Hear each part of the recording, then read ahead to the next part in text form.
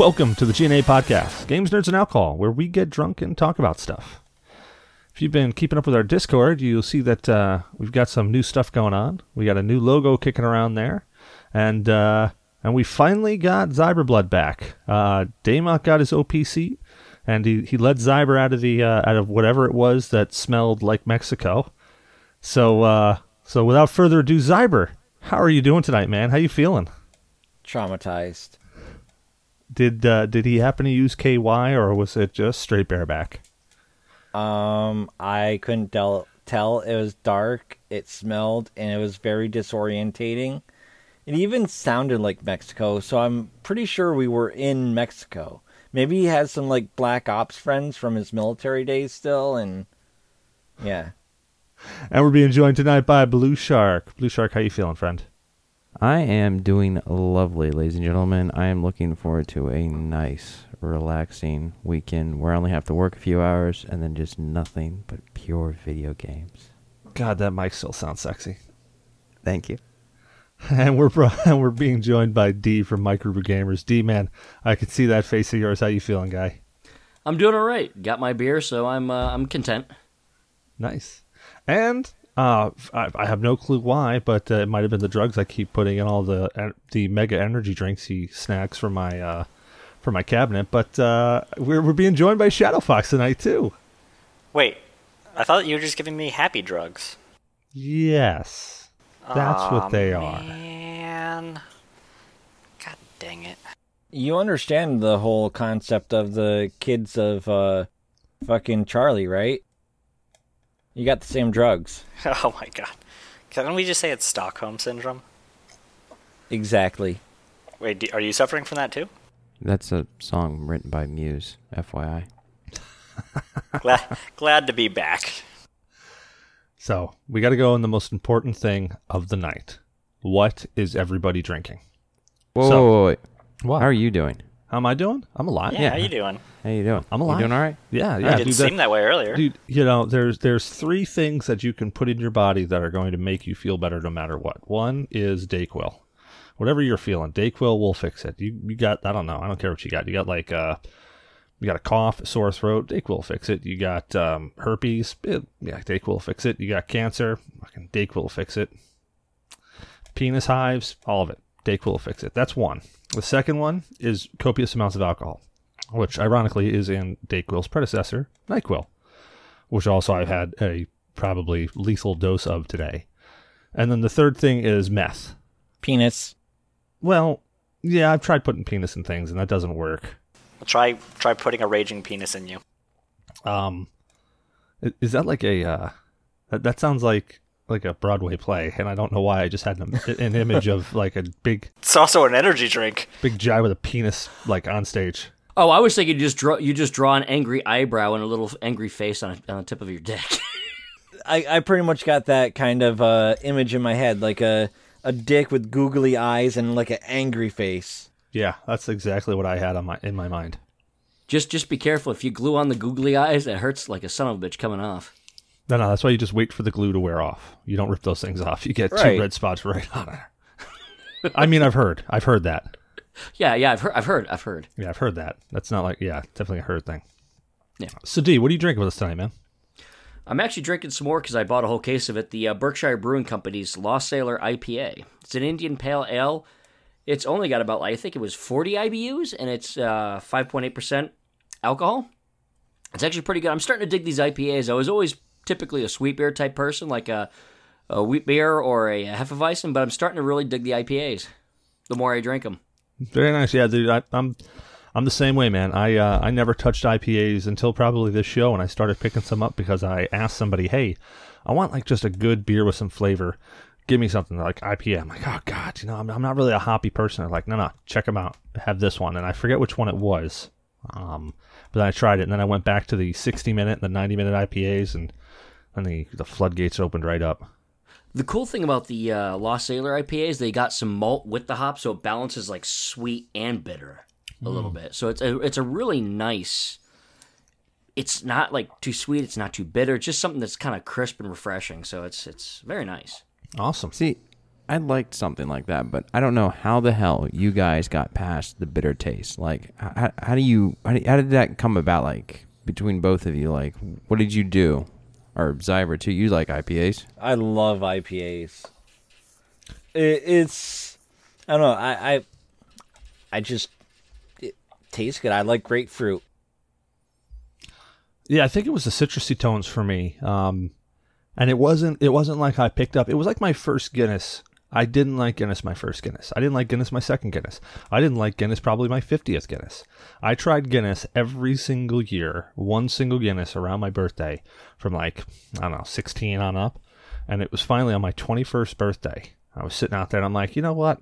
Screw it. It's time to try one again. I picked it up. I took a swig off it. I was sitting in a TGI Fridays in Albany, New York. And I was sitting with a bunch of my ITT tech buddies and sit there, picked up the Guinness, took a sip off of it, and I went, oh my God, where have you been all my life? And from that moment on, it was like, that's all I drank for about 5 years was Guinness. Okay. Yeah, it was to the point where literally I was drinking so much Guinness, I'm pretty sure that one of the guys tried to tap me as a keg. That's the reason. What about you, D? I think it just comes from my 6 years of being in Army. I just turned into a bitter human being, so it just tastes like status quo. All right. So Shadow Fox, what are you drinking over there, man? I'm going to keep this tradition going where I just take a shot with you guys for funsies. So, cracked open the Sailor Jerry again. So, let's go with that. Thank God it's not Fireball. That's an improvement, sir. I'm happy about this. Okay, so before I do this, last weekend I was drinking Fireball pretty much nonstop the entire weekend, every night, thanks to you guys. And yeah, I don't want to touch Fireball for a while. Shadow, can I call you Charlie? Good choice. Sure. Drink up. We have that effect on people. It's really Cheers. weird. I don't know. Maybe it's just because we're professional alcoholics, so we kind of like people come in here and they're like, hey, so, and we always tell them, hey, you don't actually have to drink, right? Like, we're drinking because that's what we do, but you don't actually have to. And everybody's like, no, I'm good. Glug, glug, glug. Next thing you know, hey, are they okay? Are they alive? Yeah, I can hear them breathing. We're good. And that's why I generally only take a shot with you guys. For all you non-alcoholics out there, translation, Fireball equals cinnamon flavored. It's called cinnamon for the non-alcoholics. Yes, that's exactly what it is. 3 nights in a row of Fireball. Thanks, guys. Too much candy and too much burn. Yeah. I like good tasting stuff, and Fireball is not Talk to there. me when you drink a couple bottles of that and get sick. And complain about Fireball. No, thank you, sir. Oh, there it is. So, Zyberblood, what are you drinking with us tonight, man? I am drinking another lovely, lovely brew from Pipeworks. It is Raspberry Truffle Abduction. It is a imperial stout brewed with raspberry and notes of vanilla added. There's a little bit of a chocolate taste to it. It comes in at a 10.5. Stockholm Syndrome. Abduction. Yeah, I was about to say, was it called Abduction and the abductee is... Never mind, I'm done. Damok. Nothing. We're just glad to have you back, Zyber. No more abductions with you. Haha, fuck you guys. I know, I choose a beer after being abducted and it has a... Jesus fucking Christ. Good job. You know what? I don't know if you planned that or if that just happened to fall into place like that, but that was amazing. It just happened. Yeah, that was amazing. I wanted to have this the last show, but I already spent $80 on beer the last show that I was on.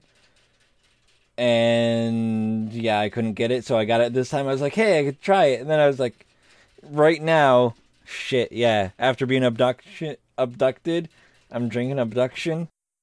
Fuck it. Live it. It's the Stockholm Syndrome. Yeah.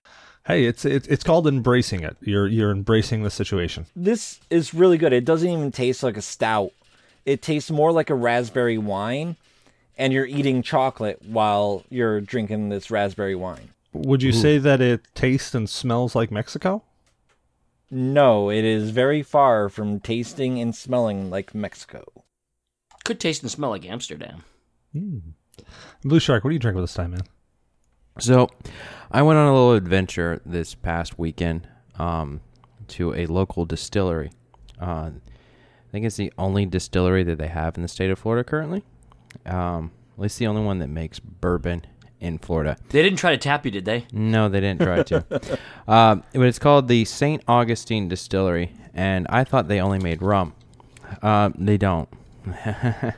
They make rum, they make bourbon, and they make gin. And I'd have to say, if you're not a fan of gin and you see St. Augustine Distillery and it's got a bottle of gin on there, and one of these liquor stores that you go to, try it. It tastes so much better than Bombay or Tanqueray or whatever the hell. It's not dry, and it's more floral. But tonight, I have their bourbon, and it's their particular bourbon that they only sell at their distillery. And it is the port-finished bourbon. Now, this thing's aged for 16 months.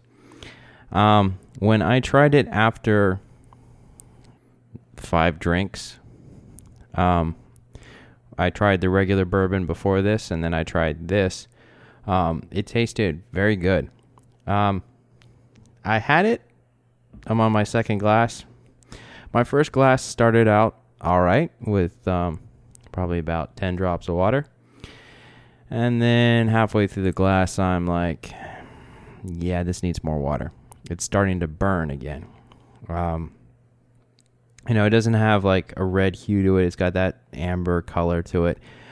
But in a snifter glass, it's after a pour from a closed bottle, you smell the alcohol, unfortunately. And then you smell the caramel. Then you put 30 drops of water into it, and you don't smell the alcohol as much after it's been sitting for a little bit. And the taste starts off with a nice little tingle on the tongue, and then it goes into a sweet kind of a vanilla taste. And then it finishes off with something that I'm not familiar with because I have never tried port wine before. But it finishes off with some kind of a strong, robust taste, which makes me think of, if I had to compare it to a wine that I've had, I would say Chardonnay, or a Cab. Actually, yeah, I'd probably say Cab. Cab would be better. So it's good. But I think they would benefit from maybe some more aging. Maybe that would help mellow it out. But otherwise, I wouldn't suggest drinking it straight up with nothing in it. I would diffuse it with some water. So would you say you're having a hard time dialing in how many drops? Yeah, so I don't have an actual dropper. I have an acrylic straw, as you can see here, and I basically filled it up to about here. So basically, I would say if I had to quantify it based off of doing drops with this thing before, I would say I probably put about 30 in here, because I pretty much filled up that straw and went doop, and filled up another one, went doop, and then added a couple more in. So you've actually gone past what is called a drop of water, and you've gone into a splash of water, which is actually a very common thing to do with some boozers. They will order a specific booze and say, like, tonic and water or scotch and water, and they'll actually put a splash of water in there versus some drops. Some drops open it up, and then some, when you, like... Shadow, did you try the Cooper's Choice that I got Damock from England? No, I did not have a chance to try that, unfortunately. Okay, so Cooper's Choice, it was a 1998, I think, vintage. It's cast strength, so it's really, really strong, and it's got a bit of a burn to it. That would be one of those that I would say you add a splash of water in, or you would order with water to almost dilute it down to 40%, so it's a little bit more palatable. Or at least cleanse your palate after each sip? Well, no, not necessarily cleanse it. Just really, the logic behind it is you actually dilute it down to a more palatable alcohol concentration. So what's the ABV on there? ABV. What's the alcohol content? Yeah, weird. actually, this is part of the reason why I've looked at it now. Why I've had to do it, because this is kind of like now that I think of it, I'm thinking of wild turkey. I used to sit at my desk in college on a weekend during like spring break or during like the summer breaks, and I would have a glass of wild turkey with a splash of water, and I'd write for about 2 or 3 hours, and I'd just drink that little glass of it, and I would just sip on that. This is 102 proof. So yeah, I would dilute it down. I really think that the distiller, if I could go talk to him again, I would talk to him about dropping the proof. I would think that would benefit from it, and I think that, I mean, this isn't blended. This is a single barrel. I think they could benefit from maybe aging it a little bit longer to really, I think it could pull in some more flavor.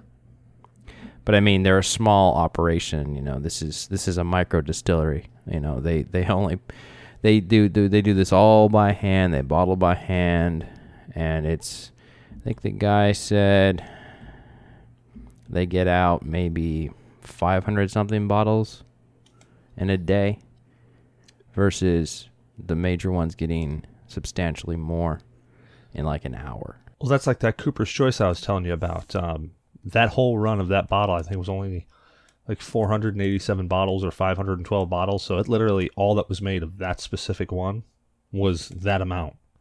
Like, there weren't a mass produced of it whatsoever. So yeah, and that's what this is. This is kind of a this is like a crafts liquor. Because this is something that you can't get in the store. Like I said, you have to go to the distillery and purchase it from them. Oh, and the funny thing is I'm only allowed 6 bottles in a month, or in 6 months. After that, I can't get any more. So they get around it by essentially, what you see here is you see a sketch of the distillery on the bottle back. Okay, yeah. And what they would do instead is they would replace this pitcher with another pitcher. So it's the exact same alcohol. It's just the bottle looks different. So it's a different label. Nice. And that's an extremely intelligent idea to get around these Florida laws that they have going. Technicality. Well, what I am drinking this evening is actually a tried and true sick man's staple, at least in my household growing up. Because I am actually, I don't know if, hopefully you can't hear it in my voice, but I am horribly, horribly sick. But it is hot whiskey and lemon. Oh, okay. So I had this monkey shoulder, and I really don't like the taste of monkey shoulder for some reason. Don't know why, possibly the person who bought it. I don't either. It's gristly. But yeah, I just took some monkey shoulder, and I warmed it up and threw some lemon juice in it, and it's a tried and true staple of getting yourself well. Now, is that fresh squeezed, or is that from the bottle, like lemon juice concentrate? Usually I like to use fresh squeezed, but unfortunately, my current state, I didn't want to go all the way to the store to go get it. So I just poured some lemon juice out of a bottle into it. How does that taste to you? It tastes exactly like I remember it. It's going to get me tired and make me pass out. And you learned a valuable lesson not to lick my arm. No, I'll still do that again. Let's get this straight. Zyber has put forth a contract on Cecil, and Damok, being the G.N.A. podcast wet work man, has executed that contract and transmitted some sort of virus to Cecil. I would never put a contract out on Cecil. Bullshit. Never in a million years. I put one out on D or Shadow, but never Cecil. Whoa! How have I angered you? What about that time that you attempted to have me killed by too many shots at that strip club? Dude, pussy was involved. It was fair game. So apparently we had to get pussy involved in your life, and you won't threaten to kill us. But he just may try in the process. Note to self, sending a pocket pussy to Zyba. Or a fleshlight. Hey, mine broke. I know of one that was stolen in Alabama. That? All right, well, we got to move on because we got a bunch of stuff to go over tonight, as well as some a little bit off the topic, but kind of right down the drunken level. State of games today, or how I like to say it, the state of games. So your personal how you feel games are today, what you're playing, etc., etc., etc. So why don't we do that? Why don't we do that in a little bit of reverse order? Blue, what's your state of games today, man? I've made an effort to play more this week than I did last. I've been playing more. Okay, so let's go up. Let's start off with towards the end of the week. I've been playing more Monster Hunter World. I'm enjoying it. I've gotten to the 5th zone. Got to hunt some more monsters. I've done some screwing around. There's this big ass monster in this one area, and he's like an ice dragon, and I'm like, I'm going to try to kill you, even though I don't got a mission to do that yet. And I fought him for probably about an hour and a half, and he kept like fleeing from the area, like I couldn't kill him fast enough. That was actually entertaining, albeit frustrating. Now, my girlfriend does not play video games in the sense that I play video games. I play shooters. I play RPGs. I play a lot of games with usually levels of violence in them, either swords or guns of some sort. She likes racing games or anything that's got Disney in it. But I gave her a list, and I said, here, I want you to try this. We're gonna remove racing from the list of options because I want you to try something different, kind of branch out. Man, that's racist. That's racist. So I gave her some games, and then I went through the menu list, and I kind of gave her the idea of like, here's the synopsis of the story, and here's what you're doing. This is what the type of the game is. She actually picked Tom Clancy's The Division. She struggled with it. I struggle with it. That's a tough one to jump right into. It is, because she's used to a racing game, moving, very simplistic in its concept of controls and what you're doing. With that, I was kind of surprised. I was like, all right, I'm not going to deter you from trying this. And I sat there and I gave her coaching tips, and I told her, well, here's some good advice to how to move around and stuff. I bet you gave her coaching tips. Yeah, giggity. So she kind of was like, yeah, it's all right. And she came over this past weekend, and I was like, let's try playing another game. I'm assuming you don't want to continue with Tom Clancy's. She said, no, I don't want to play it. So I got the idea. I remember a game that I have not finished. And actually, thanks to her playing with me, we got past a part that I had been stuck on, which is very much in the beginning. It's Ubisoft's little creative studio called Child of Light. Oh, nice. I've been meaning to play that. It's a side-scrolling RPG. Like, I've got to explain to her the simplistics of the skill tree in there, and, we've been doing the, reading through the storylines, and she loved it. She couldn't play for a long time because she's, I guess it started to bother her head or her eyes or something of the sort. But she had a lot of fun with that, and I'd have to say that was probably like my favorite gaming experience this week, was sharing that with her. So let me just get this straight. I want to make sure I have this all running correctly in my head. Go. In regards to Child of Light, you had trouble finishing, and your girlfriend helped you? Giggity. Yes. Okay, just making sure. I think they make a medication for that. Cut out that clip, remove Child of Light, and we're good. I unfortunately, I fortunately do not require any Cialis. Oh God, you don't know how to live, man. You just got to pop a few of those in her drink. The funniest thing is there were kids in high school that were getting Viagra. It made no sense to me whatsoever. One of my high school classmates got actually arrested because he was at a park after hours, and they caught him on that and possession of Viagra without a prescription.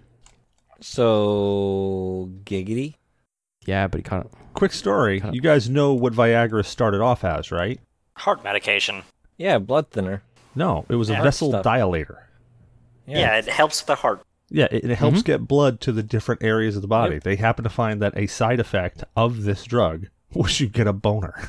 Boing. Which was important because at the time, if you had ED, you basically couldn't get it out. But it wasn't ever Yeah. designed as an ED drug. It was designed as a vessel dilator, and they started giving it to the test groups, and they found out, well, hey, these guys are sporting wood a lot. And they realized, hey, we got a boner drug. All right. And then they had those commercials with that one guy with a big-ass smile on his face. Yeah, until he ended up with a priapism. Now we have Dicks Out for Daymok. Dick's out for Daymok. So, D, what's your state of games? Well, the other night, wife and I were actually playing Stardew Valley together. Nice. Great game. It's actually a surprising amount of fun. I thought, you know what, I'd never really liked the Harvest Moon series. Just never got into it. Wife really wanted to try it, so I picked up Stardew Valley a while back, and then she got addicted, and then I played it, and I was like, damn, that's actually pretty addictive and good. Yeah, they have to never Yeah. put in a multiplayer facet of that game, because if they do, it's over. Like, I could peel myself away from that game finally, but if they put multiplayer into it where I could hang out with people and play it and talk to them and play it, They're actually working on that right now. and that is how the end of the world happened. No joke. Yep, I was about to say right what D just said, and I'm right there with you, man. It's over. Yep, so we'll probably all end up skin and bones and festering and playing this game nonstop. Yeah, and I have it on 3 systems. We were playing it on the PS4, and I also did crack into the Monster Hunter World. I picked that up. Oh, tell me your experience with it, because I've heard everybody's experience so far. Tell me what yours was. I'm actually really enjoying it. The graphics are fantastic. The audio is great, and it's the controls are great, and it's actually a lot of fun. You doing a video review of that? I don't know. I might. I wasn't planning it. I was just playing it to play it. All right. What's your weapon of choice currently? Currently, I haven't gotten very far, so it's still one of the earlier weapons, but it's the gigantic sword. Okay. I like the gigantic, meat cleaver. I'm thinking because it's so slow, I'm thinking about switching over to sword and shield for a little bit more speed. All right. But Very cool. Very cool. yeah, I just got in a bunch of parts for modding some old school systems too. So I just got that in from Handheld Legend. They do a really good job with parts, so I get a bunch of the back lights, front lights, for the Game Boys, Game Boy Colors. I'm gonna try to mod pretty soon a Neo Geo Pocket. Yeah, just playing around with some of the old school and the retro. Very cool.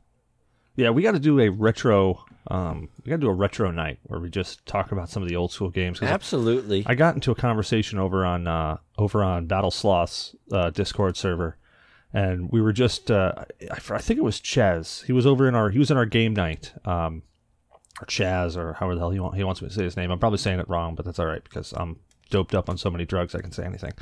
But he was asking about like what was your favorite single player, because we were talking about multiplayer games. He's like, yeah, but what's everybody's favorite single player game? And we started going down this nostalgia route. And to the point, I found a website where I can go play all my old retro games, like all the old PC retro games, in my browser.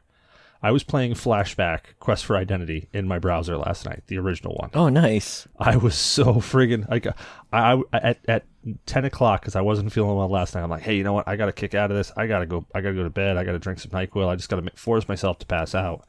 And I found this. I got out of chat, and I don't think I ended up getting in bed until like 11, 12 o'clock. I'm like, God damn it. I think you should post that on our Lounge of Discord so everybody can go take a look at that link, because it sounds like a lot of fun. Yeah, I'll post it over. There's like 5,000 that had all the King's quests, all the space quests. I think King's Quest 2 was missing. Oh, great. There goes my night. I know. It was absolutely friggin' amazing. Like I was getting a nerd boner from it. It was amazing. So Cyberblood, what's your state of games today? My state of games, well, I've been working on Dark Souls because of Stains Me, Kingsby. The challenge. His thing to us. I've been trying to devote myself to that. And also been kicking into South Park Stick of Truth. I'm really enjoying Stick of Truth. It is hilarious. Fucking hilarious. I've got to get that game. I've been telling myself for years, I've got to get that game, and I never have. And everybody says how great it is.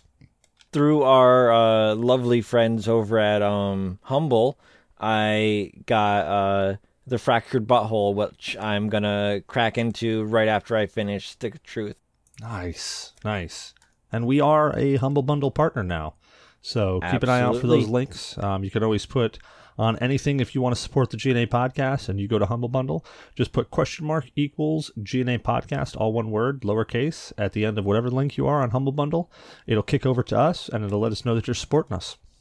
And we thank you for considering supporting the wonderful G.N.A. podcast. Oh, yeah. Rock on. So, Shadow, what's your state of games, man? Still playing The Witcher? So I'm on this fence line mainly because of you and Daymok, and you've been doing this back and forth over what co-op game we're going to play, and it's got me thinking of... So last week I actually talked about how much I wanted to see more single players and all that. One of the other things I like to see is co-op player versus environment. Kind of would like it where you could still play it by yourself, but I love playing with friends, as long as we're playing not against each other.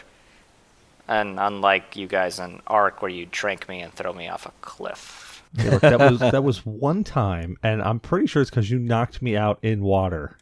I also drug your dead corpse across the island. But moving past that, so that's what I'm waiting on. We've got to have a hard discussion about this if we want to go back to like 7 days, or if we want to move forward with a new title before I start up anything new, because my options at this point are wait for you guys on that, and I really want to do a co-op thing right now, or start a new playthrough on The Witcher with the New Game Plus, and that's not going to go well.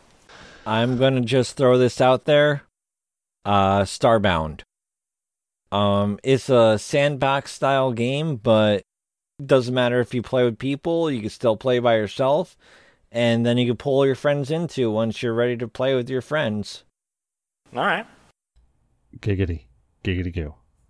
Noise. Nothing says, friendship like playing with each other. I do love playing with you guys. Yeah, we promised to be gentle, unlike what we did in Terraria to Cecil. Fuck you, dude. Just fuck you. In the A with a pineapple.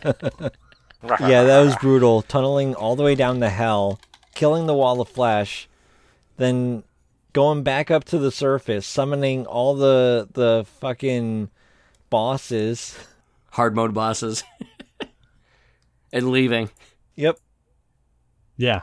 Bailing completely out. I'm sitting there. I've got like a bronze sword and like a helmet. and that's it. I don't even think I have pants on. And you guys are like, bye. Yeah, you were playing with someone too. At that time I was playing with myself because nobody wanted to stick around.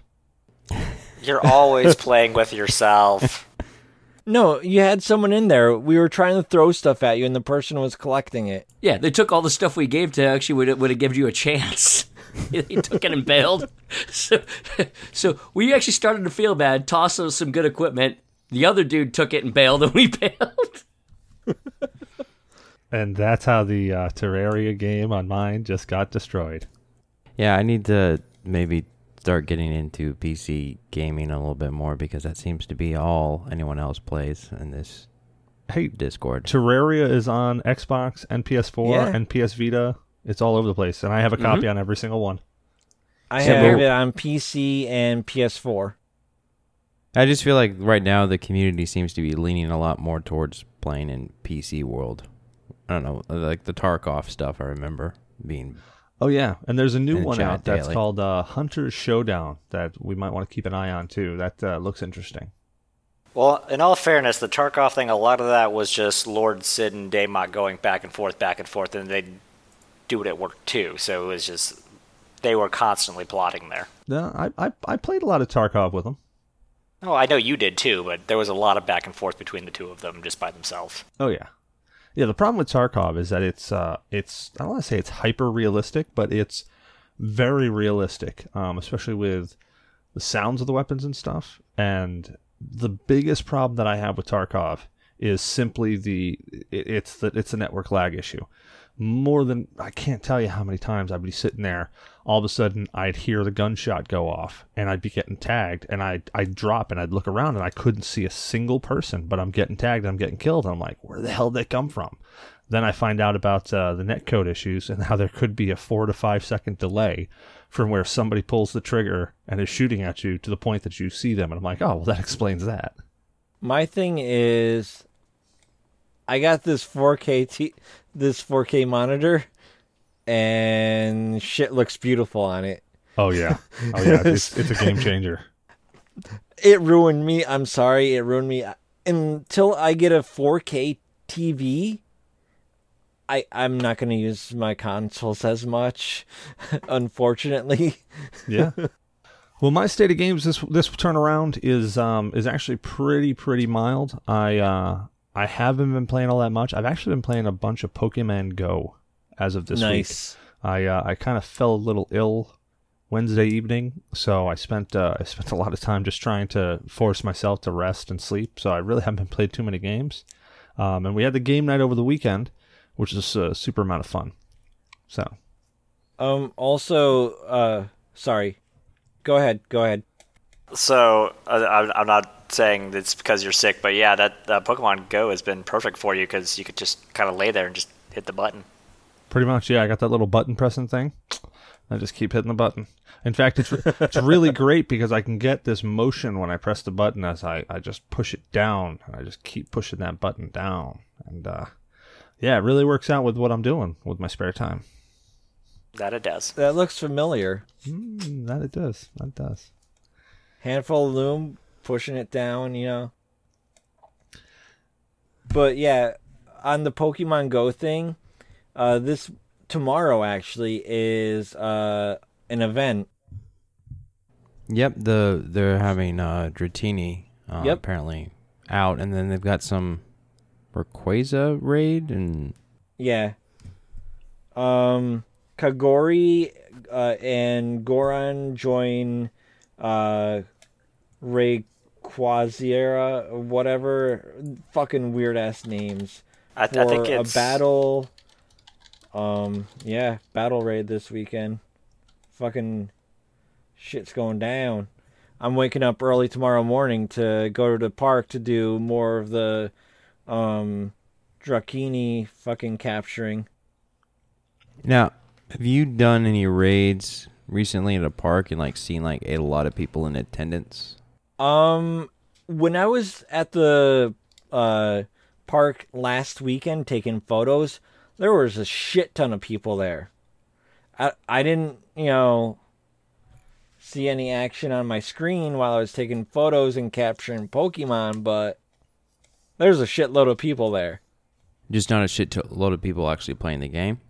I don't know. I mean, the gyms will go up, they'll go down, they go up, they go down. Oh, okay. There was no raid in there where you saw a group of people actually participating in the raid? I didn't see any eggs when I was there. Okay. In regards to the three that you just listed there, Kyorgi, Groudon, and Rayquaza, I can't pronounce them either. Those are the legendary trio from Gen 3, Ruby, Sapphire, and Emerald right there. So if you remember the box art, it's those three. Yeah. So basically, one of them's all about the earth, one's about the water, and one's about the air. I'm a nerd. Isn't that a group from the 70s? That's Earth, Wind, and Fire. That too. More or less. Okay, so next spot that we're going into. We actually kicked on a bunch of questions last week, and we got a bunch of questions this week, but a couple of questions came up that kind of aren't really game-related, but they could be game-related, depending on how you look at them. But they're questions that Daymok asked that we really just said we could make a whole show out of this. So one of the questions that he came up with that just kind of just nailed us, and we were like, well, crap, we could really just continue going on and on about this. And it was one that I'd probably been thinking about for the entire week after we had talked about it, which was, how do you know memories are true? Inception. Well, yeah, like watching movies like Inception, or I think Blade Runner was brought up about memories being infused in people, and also watching, if you guys haven't watched it, Altered Carbon, about how they just literally take all your essence and all your memories from one person to the next, and they just download you to this disc that's on the back of your neck. How about Surrogate? Surrogate, yeah. I mean, that's a whole thing about that. How do you actually know your memories are true? Like, really, how do you know? Total Recall. Because they're shitty enough? Oh, jeez. Oh, we might be in over our heads on this one, actually. You could actually have really shitty memories infused in your brain. Yeah. Yeah, it's an interesting subject to think about. I know I was trying to compare this to Blade Runner, and what I was originally going to say would have been my argument was the deterioration of memories. Like, I remember a memory very vividly back 10 years ago of me when I was 4, and when I woke up from a nap, looking out the window, this big picture window we had in the family room, and it overlooked the pool in the backyard, and I remember seeing everyone out there playing, and I was going, oh, fuck, I've been out there having fun, and I've been stuck inside asleep. I'm missing out on this shit. I better go outside real quick. And I remembered being able to say to my mother, yeah, I remember that one day you and blah, blah, blah, and I list off all these names. She says, how the hell do you remember that? Like, I remember weird shit, Mom. And then now, all these years later, I believe my sister was one of the 3 or 4 people that was in the pool, and I cannot remember the rest of the people that were in there. But at the same time, it's like, it still goes back to the idea of, how do you know that's actually your memory? And, well, photos are a way to prove that, like, I was there. But, maybe they can be altered and doctored, but I mean, I'm talking about 35 millimeter film here, not digital. It can be altered. Really? Anything can be altered. Yeah, they were doing photo editing and stuff way before Photoshop was ever around. Yeah. I mean, they did manual stuff. Film clipping or layering. Yeah, take a look at like Star Wars and how they did that. They didn't do any of that with computers. They did that all with old school special effects technology. Yeah. Layering True. techniques are amazing. You could do ghosting or you do solid. On actual, well, Yep. Yeah, you create an actual film, yeah. Yeah, you can reburn film with, like, images into it. Well, I mean, in all honesty, I guess you could continue to ponder and question whether or not these are actually your memories, or you can continue to just keep existing. I think this is actually a concern going into, early on in photography, editing the photos would have been significantly harder, would have been easier to prove it's fake, but I feel that moving forward, if we get to the point where we can start reading memories and possibly adding them in there, at the first sign of it, the memories are going to be like the first Photoshops, they're going to be bad. But as it gets on and on and on, I think it'd be a real problem, much like you stare at a very good Photoshop, and you're like, well, that's pretty good, that's convincing, I don't know if this didn't happen. Right. Like, in that instance, I think of, like, Total Recall kind of thing, where you go in, you get this, like, vacation beamed into your head, then you come out, and then shit hits the fan, because, like, hey, you just reprinted or I should say, basically re-imaged your brain. Yeah, and then you go into, like, you've heard some of the crazy theories out there. I mean, I say crazy. You've heard some of the theories out there that can't be crazy because I can't really disprove them, except for, like space photos and shit. But you've heard like flat earthers and all that stuff, all those theories. Have you guys heard the theory about the brains in a jar? Like basically a Matrix thing going on. Oh, like psychopaths. I was thinking more along the lines of preserving the mind. Or isn't that what they were, or is it the head that they were doing the freezing cryogen stuff? The cryo of the heads, yeah. Okay. Walt Disney's like that. There's an actual theory out there that we're not here. Everything that we're experiencing here is not real. We're actually just brains in jars with wires hooked up to them, and that's it. Well, why do I be hanging out with you guys then? Because you have nothing better to do on a Friday night except for drink Mountain Dew that you left on your chair. That's actually the old case. The new case is over on the bench because I didn't grab it in time. So, ha. Well, that's an interesting theory. And then I don't know. I remember a kindergarten teacher, a fifth grade teacher was teaching us about lights and how we see stuff. And she said, if this is what we believe, how we perceive and how we see things. But for all you know, I'm a freaking rabbit. You are looking kind of tasty. All right. If we're all brains in the jar, that'll explain why I got the craving I did for lunch and didn't even realize it. That fucker down there hopped into my head. Don't blame me for your excellent ideas. Fair enough.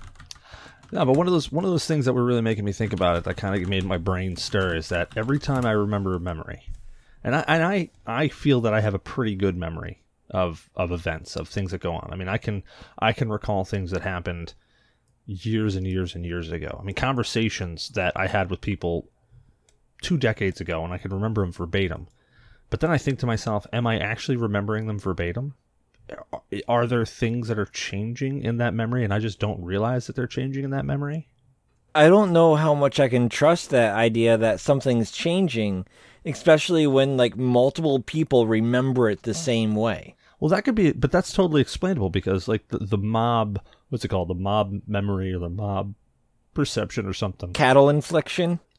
Yeah, maybe that's it. Where everybody, you see a light in the sky and one person describes it as being circular, and the rest of them just start saying, yeah, it was circular. When you actually take a look at it, and you realize, oh, well, no, that was actually just a complete line. There was no circular to it whatsoever.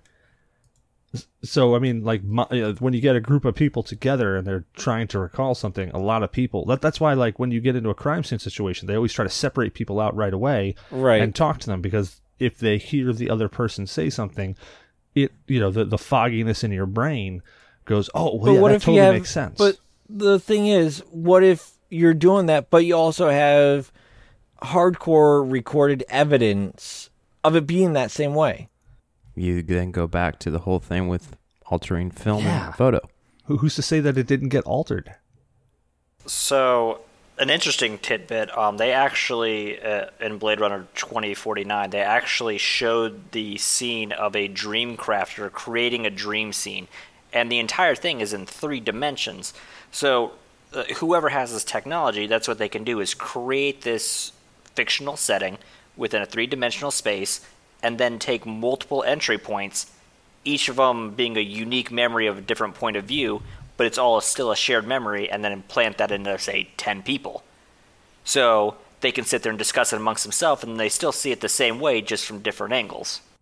So, for instance, on this whole dream crafting stuff, if we are the memories being put into someone else, now the history of each of those persons, would they be generated as well as the initial memory being implanted, so that there's context to the mentality of each individual?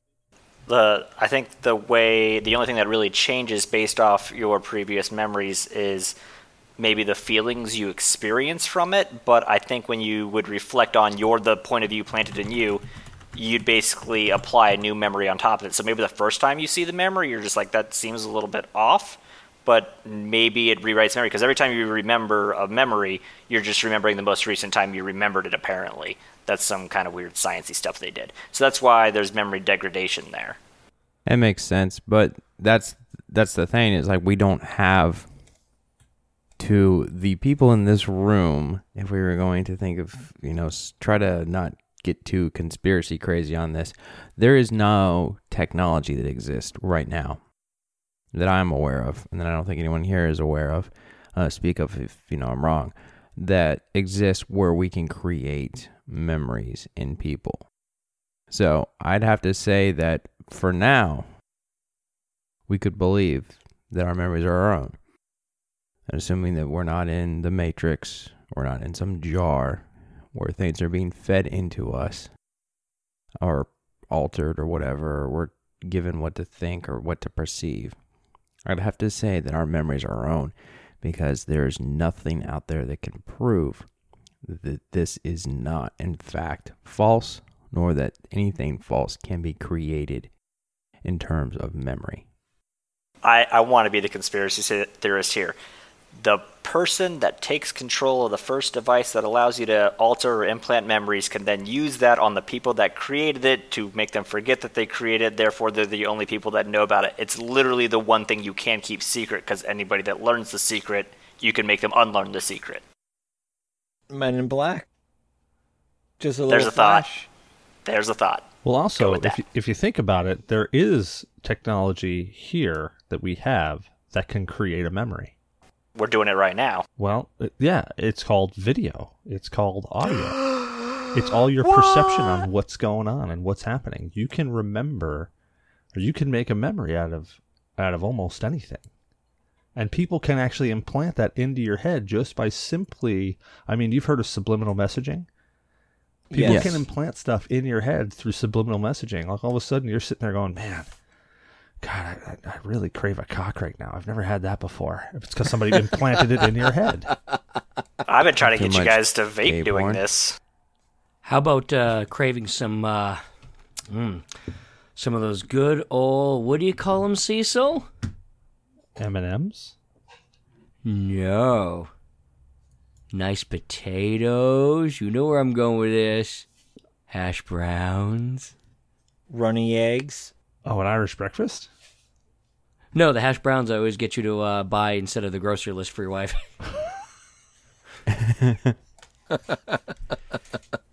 I really had no clue where you're going with that. And I'm just going to blame me being completely doped up on NyQuil right now. I've been trying to get you guys to start vaping subliminally. Subliminally? That is a really hard word to say. Subliminally? Subliminally. I don't blow fat clouds, brah. English is my second language. Terrible English is my first. Well, we've got a slew of questions from the community. So thank you, Damok, for that one, because you know what? I really did, that really did make my brain kind of twist around. And I'm pretty sure you read it off of a website somewhere, but still, great question. Go ahead, D. We can yell at him tomorrow. I was trying to look for it, but it was something brain. I forgot what the term was. That's what I've been looking up this entire time. But there's actually a hypothetical solution to the Fermi paradox, which ties into this. Oh, tell everybody what the Fermi paradox is. Well, the Fermi paradox is if, say, we're supposedly, by the numbers, by the math, by statistics, there should be a bunch of intelligent life or life all over the universe. Why haven't we seen it yet? Why hasn't somebody talked to us? Where is it? That's the Fermi paradox. And I think it was the Boltzmann brain. I've been trying to look for the term and I forget. But one of the solutions is that we've already completely run through and it's like near the end. And all of existence is in this giant planet to star-sized computer, and everything is just generations of simulations where we all think, feel, but we're nothing but simulations. We're all just running simulations. We are all basically conscious computer code. Yeah, that basically, they're just rerunning stuff just like a simulation to basically figure stuff out, and that's what our existence is. All right, you said that, and instantly in my head, I just had Clutch pop in. Like the clutch from my Mustang, or what are we talking here? No, the band. Oh. The band. The band made a Mustang? 0011001. Oh. Yeah, no, I was just fucking with you. Well, we got a ton of questions here again that we got to get through, and this one's actually not just from Damok. So, but that is an interesting kind of concept of everybody being a simulation with how we're kind of stuck at this kind of like point in the information age where things really aren't like growing as exponentially as they were, a decade or two ago. There could be some merit to that. And they're rotting with quality. So the first question that we had come up was actually from Gravemind. And his question was, with all the controversy that the big three publishers have been recently, Star Wars Battlefront with EA, Destiny 2 with Activision, and over-marketing of Skyrim for Bethesda, which is probably the least of the three, do you think a big change may be coming to mainstream gaming? Maybe even a crash? All right, let's start with you, Blueshark. What you got? Honestly, I think it's already happened. We've already come to a change in where video games went from being created by a studio and published by someone else, or being self-created by a studio and self-published by themselves, to a world in where you have these top games being developed by these companies who no longer, in my opinion, are valuing the gamer, and they're instead valuing the stockholders and the board, and reporting to those people, making sure that they're bringing in money, that stock's going up, and that the people who bought stock in this company are making money.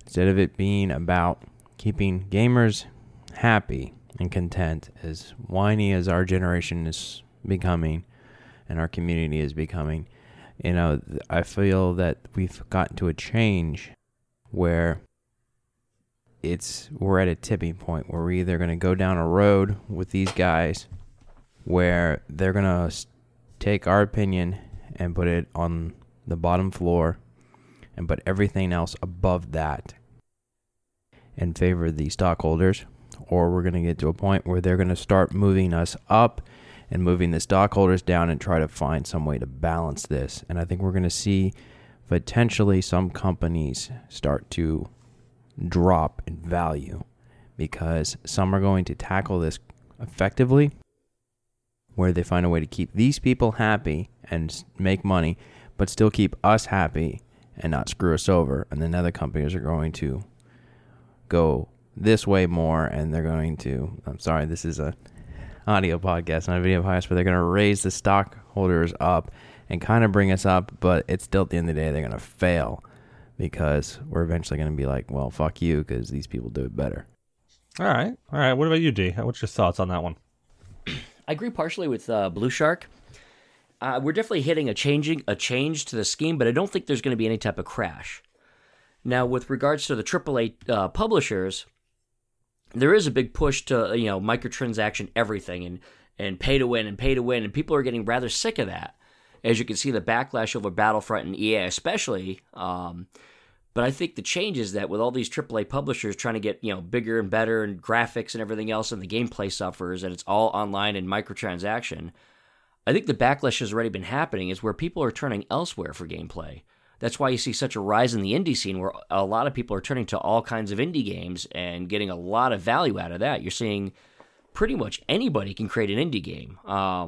Obviously, the few actually succeed in creating a decent game and actually make any money at it, but you're going to see a rise in popularity in indie games, which we are, and smaller publishers, which are going to take the risks, do the interesting thing. And there's also been a more peak that I've seen in nostalgia and old school and retro games, and not just amongst those of us that have been around since the days of Atari, NES, and everything else. I'm hearing about kids that are teenagers, in high school, that I'm friends with the parents, and their kids are getting into and starting to collect the retro now, and they're sitting there saying, "Wow, this is actually a lot of fun." And meanwhile, I think, of course, the AAA publishers aren't going to sit on the laurels. I think they're going to dial back this stuff. And while microtransactions can make a lot of money, they're probably going to dial back where they hit that equilibrium, the balance, where basically it's not bad enough where people are going to get up in arms, but just lazy enough to pay and everything else. So I think it's going to kind of hit a point where a lot of these AAA publishers are going to start backing off and refocusing. And also, for the sake of the stockholders, they are going to refocus what their priorities are. Otherwise, they're going to face going out of business. Some of them may be a little bit more stubborn, like EA may suffer a bit more before they learn their lesson. But yeah, so I actually, when I read this question, I thought about it a lot. And one of the things that kind of came to mind was, if you go back to like the 90s, let's say, you had basically every company was what today's indie companies are. I think of companies like Trilobite, Interplay, really the big name companies at the time, but they were the equivalent of what we have now for indie companies. And I think video games have become such big business that it's almost grown too big for its britches. And with the paradigm shift that gaming has now done, which has been, before it was, and I say before, a couple decades ago, gaming was you released a game and that's what you got to release. Of course, it was a lot more simplistic than it is nowadays. So there wasn't exactly, like a game-changing bug or a game-breaking bug. It was there, and people just learned about it and learned to avoid doing that one thing. But usually the bugs were just so obscure that, they didn't really matter unless it was like ET or something, and then that whole game was a bug. But, with the paradigm shifting now where it's release and post-patch, a lot of companies, I think, have just fallen back on that, where they can really ramp it up, release something that's really technically garbage, and then just post-patch it on the other end. Now you go to the indies. Now, taking that whole paradigm shift that I just talked about there, now you go over to the indie world with things like Steam Greenlight. You've got early access. You've got even companies that are just pulling stuff out and making it on their own and jumping it in. And they're doing the same thing, but they're doing it from a different angle. They're just saying, hey, look, so here's our game. Here's what we're releasing. We want you guys to help us because we don't have millions of dollars to dump into a game for Q&A. We need you people to help us. And I think that's what I think you were talking about, D, where the indie gamers are really starting to get a rise because now, I think of quality of work. And you can make a really, really great game. I mean, there are still games that I love that look, compared to nowadays graphics, look horrible. I can go back to any of the old Final Fantasies, 2, 4, 6, 7 even.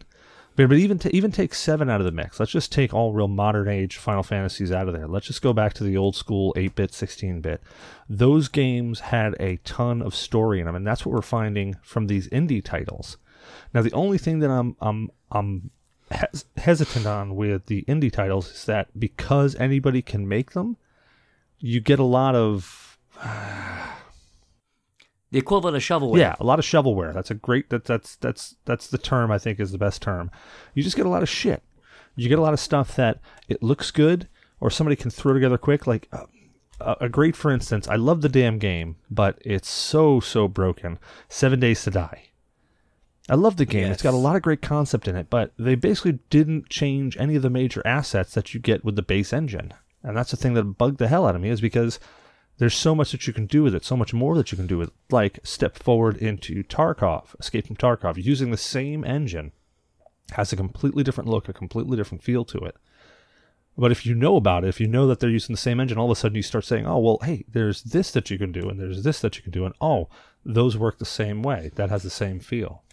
So I don't know that we're going to get I don't think that we're going to get a gaming crash. I think what you're going to see is you're going to see a lot of, you're going to see some big titled companies that are going to stick with it, like Square. You're going to see Square stick with it because their focus is on producing quality games with quality audio and super quality all over the place. Square also has a form of indie portion of it that it supports as well. Yeah, and I think that's where the developer titles... And Microsoft G.N.A Game Studio, but Square does actually. So I think some of the major publishers may start dipping into indie on the side too. Well, it's even like Sony with their first-party titles. I mean, like Naughty Dog. They're making. There are still going to be a bunch of gaming companies that are going to be making great quality games. But whenever you say indie games nowadays, a lot of people use that as a dirty word. Like they're like, "Oh, that's an indie game." But take a look at, for instance, take a look at Hellblade: Soul Sacrifice. That game's an indie game, and that game is amazing. Yes, it fucking is. That game looks amazing. It feels amazing. The combat is pretty damn fluid in it. Now, it's not perfect, don't get me wrong, but it's like for an indie game, for when you say the word indie and you get that thought of indie in your head, you look at Hellblade: Soul Sacrifice, and that doesn't seem like an indie title to me. That seems like an arm of a girlfriend reaching across and grabbing a vape. Yeah. Yeah, I guess I'm not vaping anymore the rest of this episode because I didn't change her cotton before we started this. God, it sucks to be you. Retribution. I deserve that. Outlast, another one. Yeah, Outlast. I mean, there's a list of games that go on. A lot of the walking simulators, Kohat, I think it's a Kohat or Kohlat, is another one that looks amazing. Yes. It really, like the graphics in it, everything about it feels and looks amazing. Layers of Fear, I mean, these walking simulators are just truly that. They're walking simulators, but they've used them in such dynamic ways. Fire Tower. I mean, all these games are great quality games. But you put the word indie on it, it almost feels like it's a dirty word until you start talking to other people that get it, that are either A, they're old school gamers, or B, they're non-prejudice gamers. Like they're not the Call of Duty whores that I like to call them. They're not the ones that are looking for that next game to come out and just play it because everybody else is playing it. They're looking for a good quality game.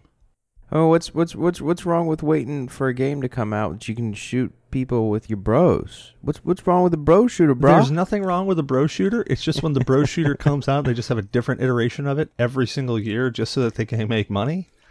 And really, it's the same game as last year. Cash grab. Yeah, Cash grab. Or they fix it every 3 months with DLC to finish the game and charge you for finishing the game. But I mean, at least with Destiny though, like they made in Destiny 1. Now, don't get me started on Destiny 2, but on Destiny 1, they made progressive improvements as they went on. I mean, they realized that. And you took it with a grain of salt. There was a lot of stuff that happened before Destiny 1 came out, and there was a lot of shit that happened as Destiny 1 came out. But as they progressively went on, you could visibly see that the team was trying. They were trying out different things, and they were making it work, and they were getting balanced down. And then, of course, they came out with Destiny 2, which they should have aborted in the womb. But, is what it is. They couldn't find the coat hanger. Bro life. Bro game life. Sorry. Bro game life. These bro shooters, brah. It's just one of these things where it's the same game as last year, just new skins. Sometimes not even new skins. Yeah. Yeah, I have to say that I'm not a fan of stuff like that. Like I love social gaming as much as, I mean, are we social group? I think we're pretty I social. would like to think so. I'm somewhat social. I'm like our friend Shadow down in the corner here. I prefer a solo game over a multiplayer game any day. Nobody puts Shadow in a corner. I believe I was referred to as autistic about 20 times this week. Oh, I'm sorry to hear that. Yeah, I can't really draw well either. I was going to say, now, if we're going social, I would say that we're pretty social because, I mean, I've licked Shadow's arm. I've slept in your bed, Blue. Ew. Wait, you did? Shh. Just let it happen. Just let it happen. You were asleep. It's all good. I was the big spoon. Uh-huh. I was gonna say, I've dropped D's kids. Oh, no, not really. I'm joking. I didn't actually drop your kids. Liar. Oh, I was about to say, I was feeling a little bit better that it wasn't only me. But thanks for taking that away. So yeah, I think we're pretty damn social.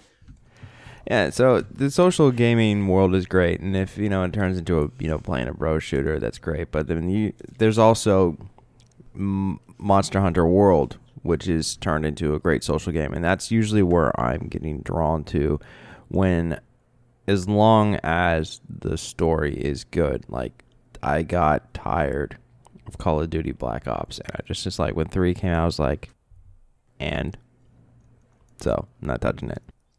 Infinity, I looked it up on YouTube. It's an alright story. Still want to buy the game just to play the rest of it. But it's like, when they just rehash things, I'll agree with you, it's the worst, in my opinion. But when they put some quality story together, it sometimes, in my opinion, helps to hide the bugs. Well, yeah, a great example is like Skyrim, like what Elder Scrolls has been doing, what Bethesda's been doing with it now. Now, yeah, Skyrim has been really over-marketed, but Skyrim was a really, really great game and had a lot of content to it. And I think a lot of major companies are going to have to try to shift down that realm where you're getting more content, more, even though it's a perceived content. Oh, let's wait for that. Somebody's playing Zelda. You all right there, Zyber? Mic mute does work. It's a button. It does work. I don't have mic mute. It fucked with my computer. There's a button on your mic that mutes. Well, yeah, that.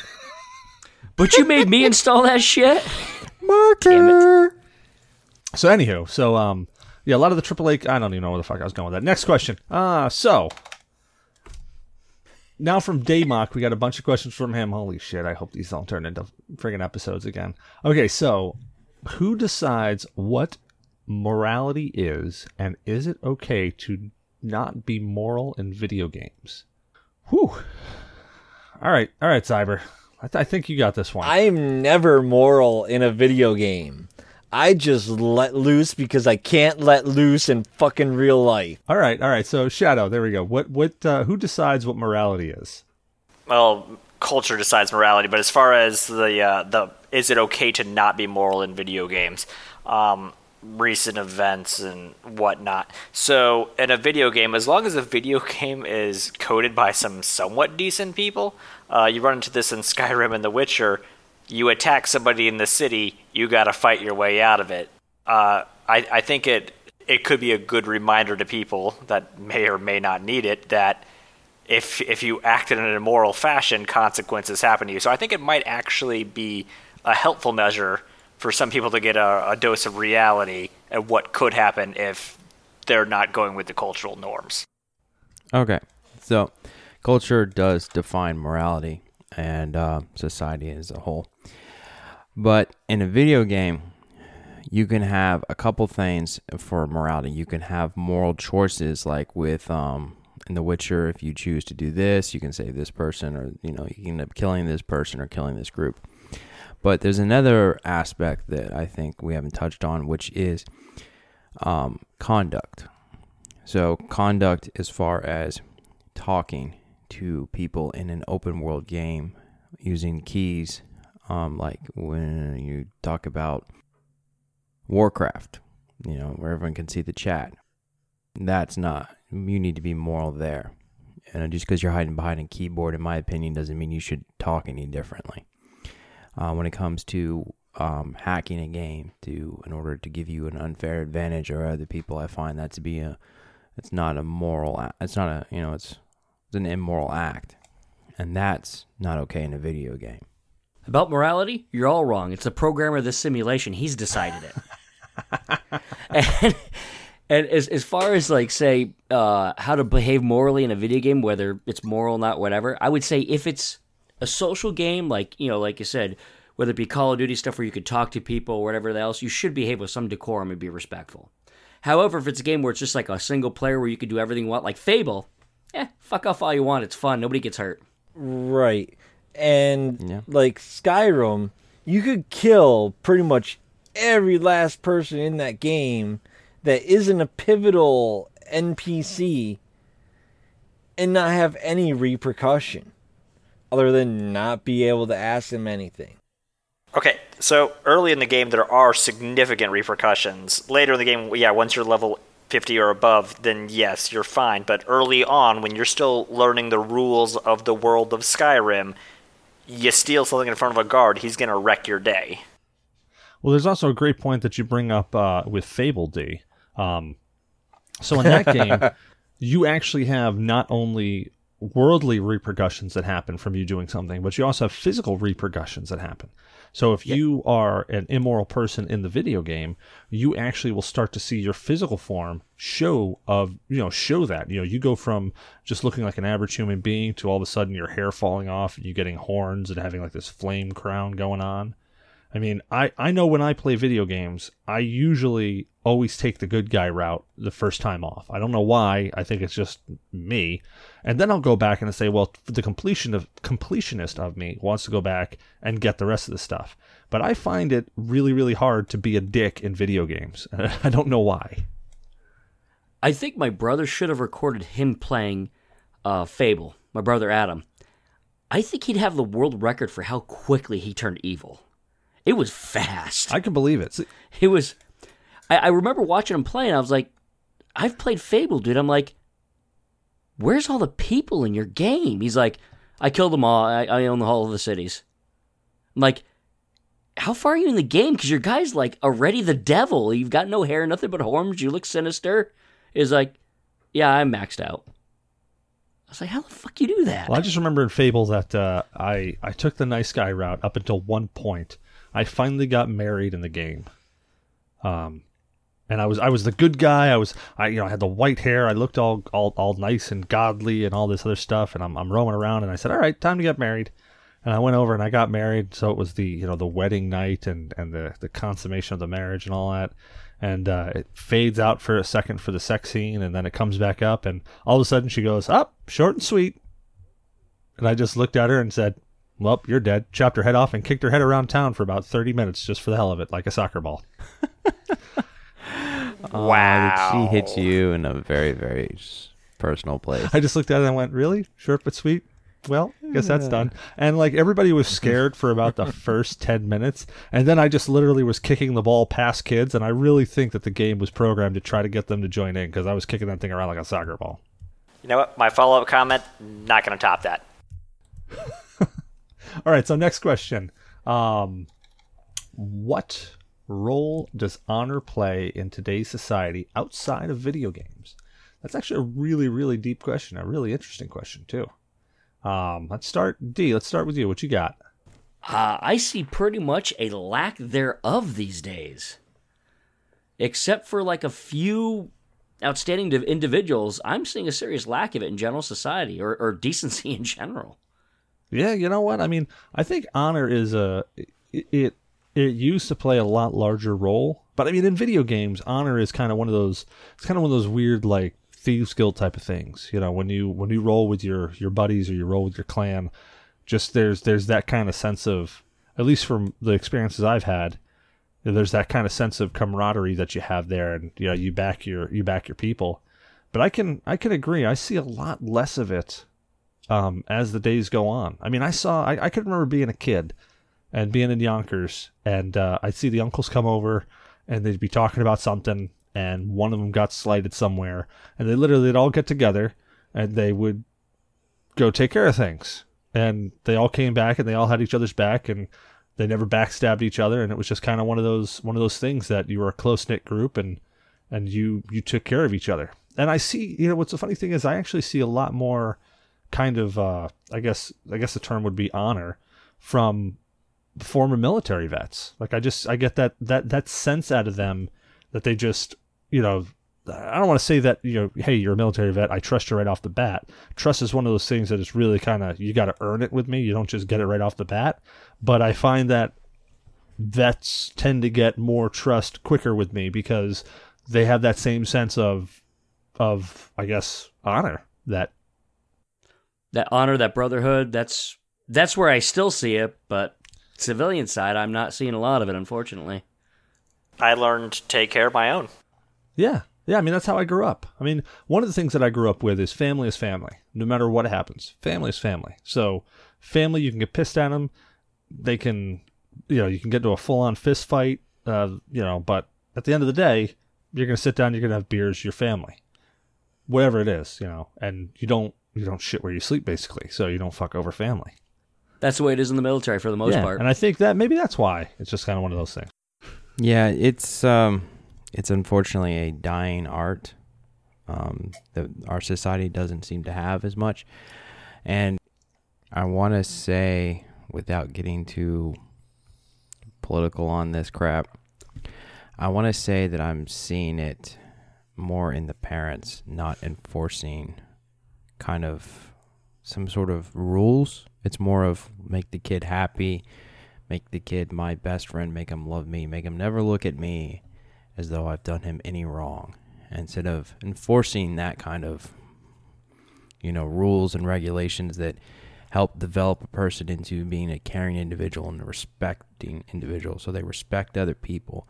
So then they have the honor and, they treat people that way. It show them the same respect.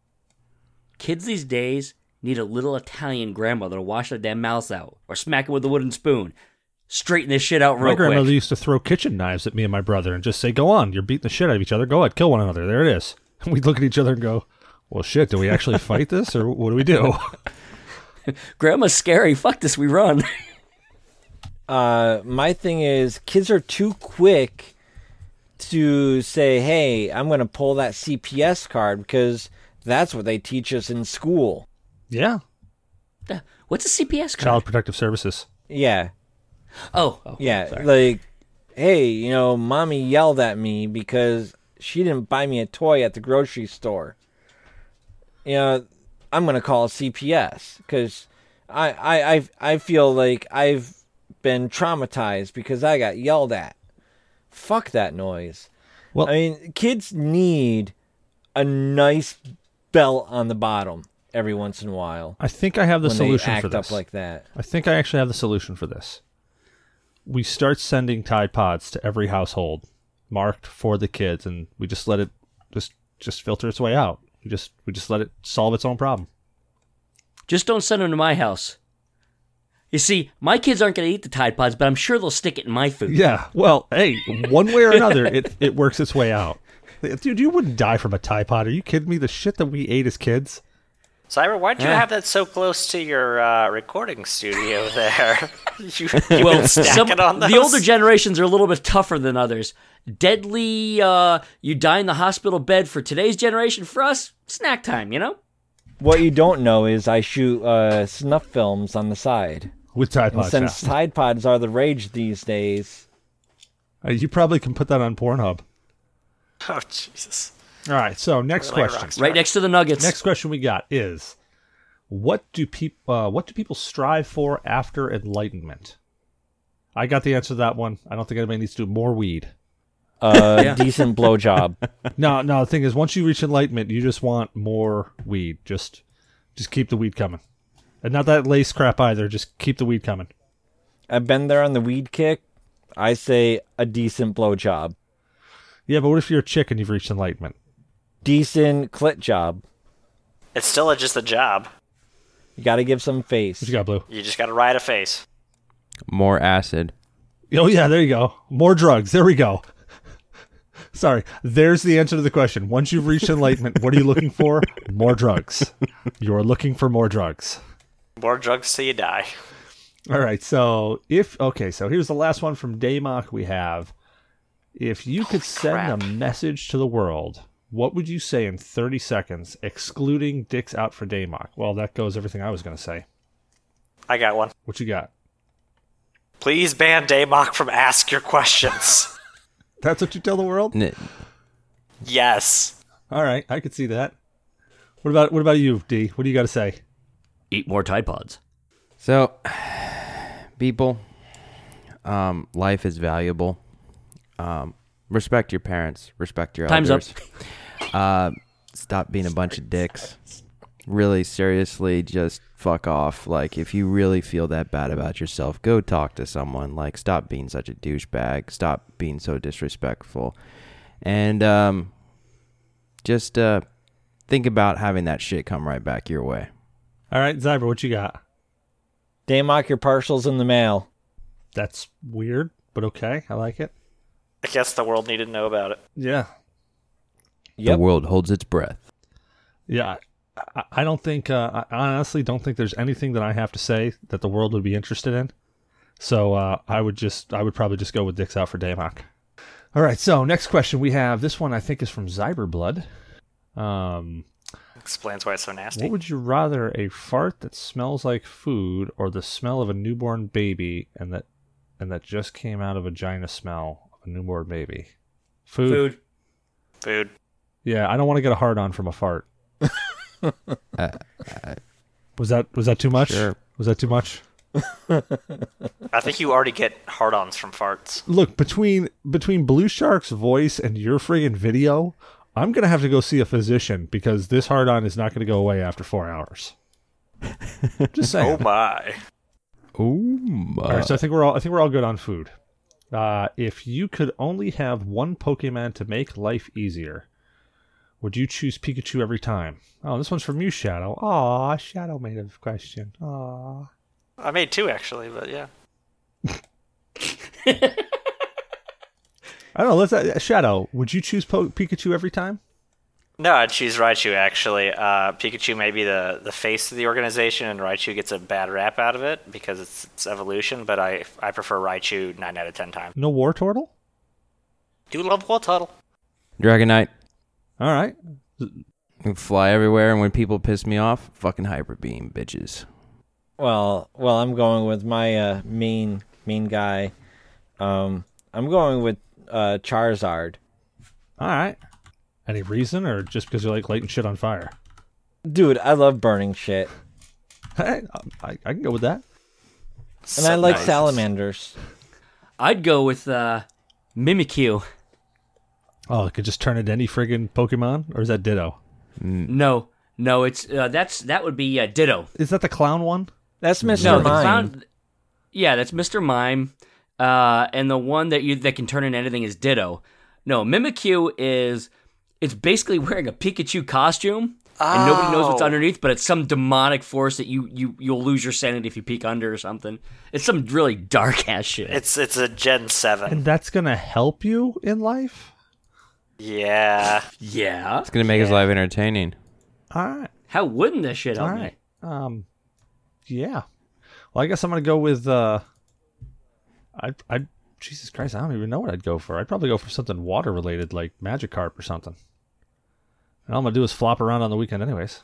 Gyarados. If you're gonna go Magikarp, might as well go Gyarados. Yeah, I know, but I don't like enunciating that word that way. So I would have to go with Magikarp just because You had like 8 hours to prepare for that question too. I know. Well, I like Magikarp. I always get Magikarp first off. I read the question to you before you saw it. Yeah, for sure. All right, so next question. If Cecil Xavier makes fun of you, is it really an insult?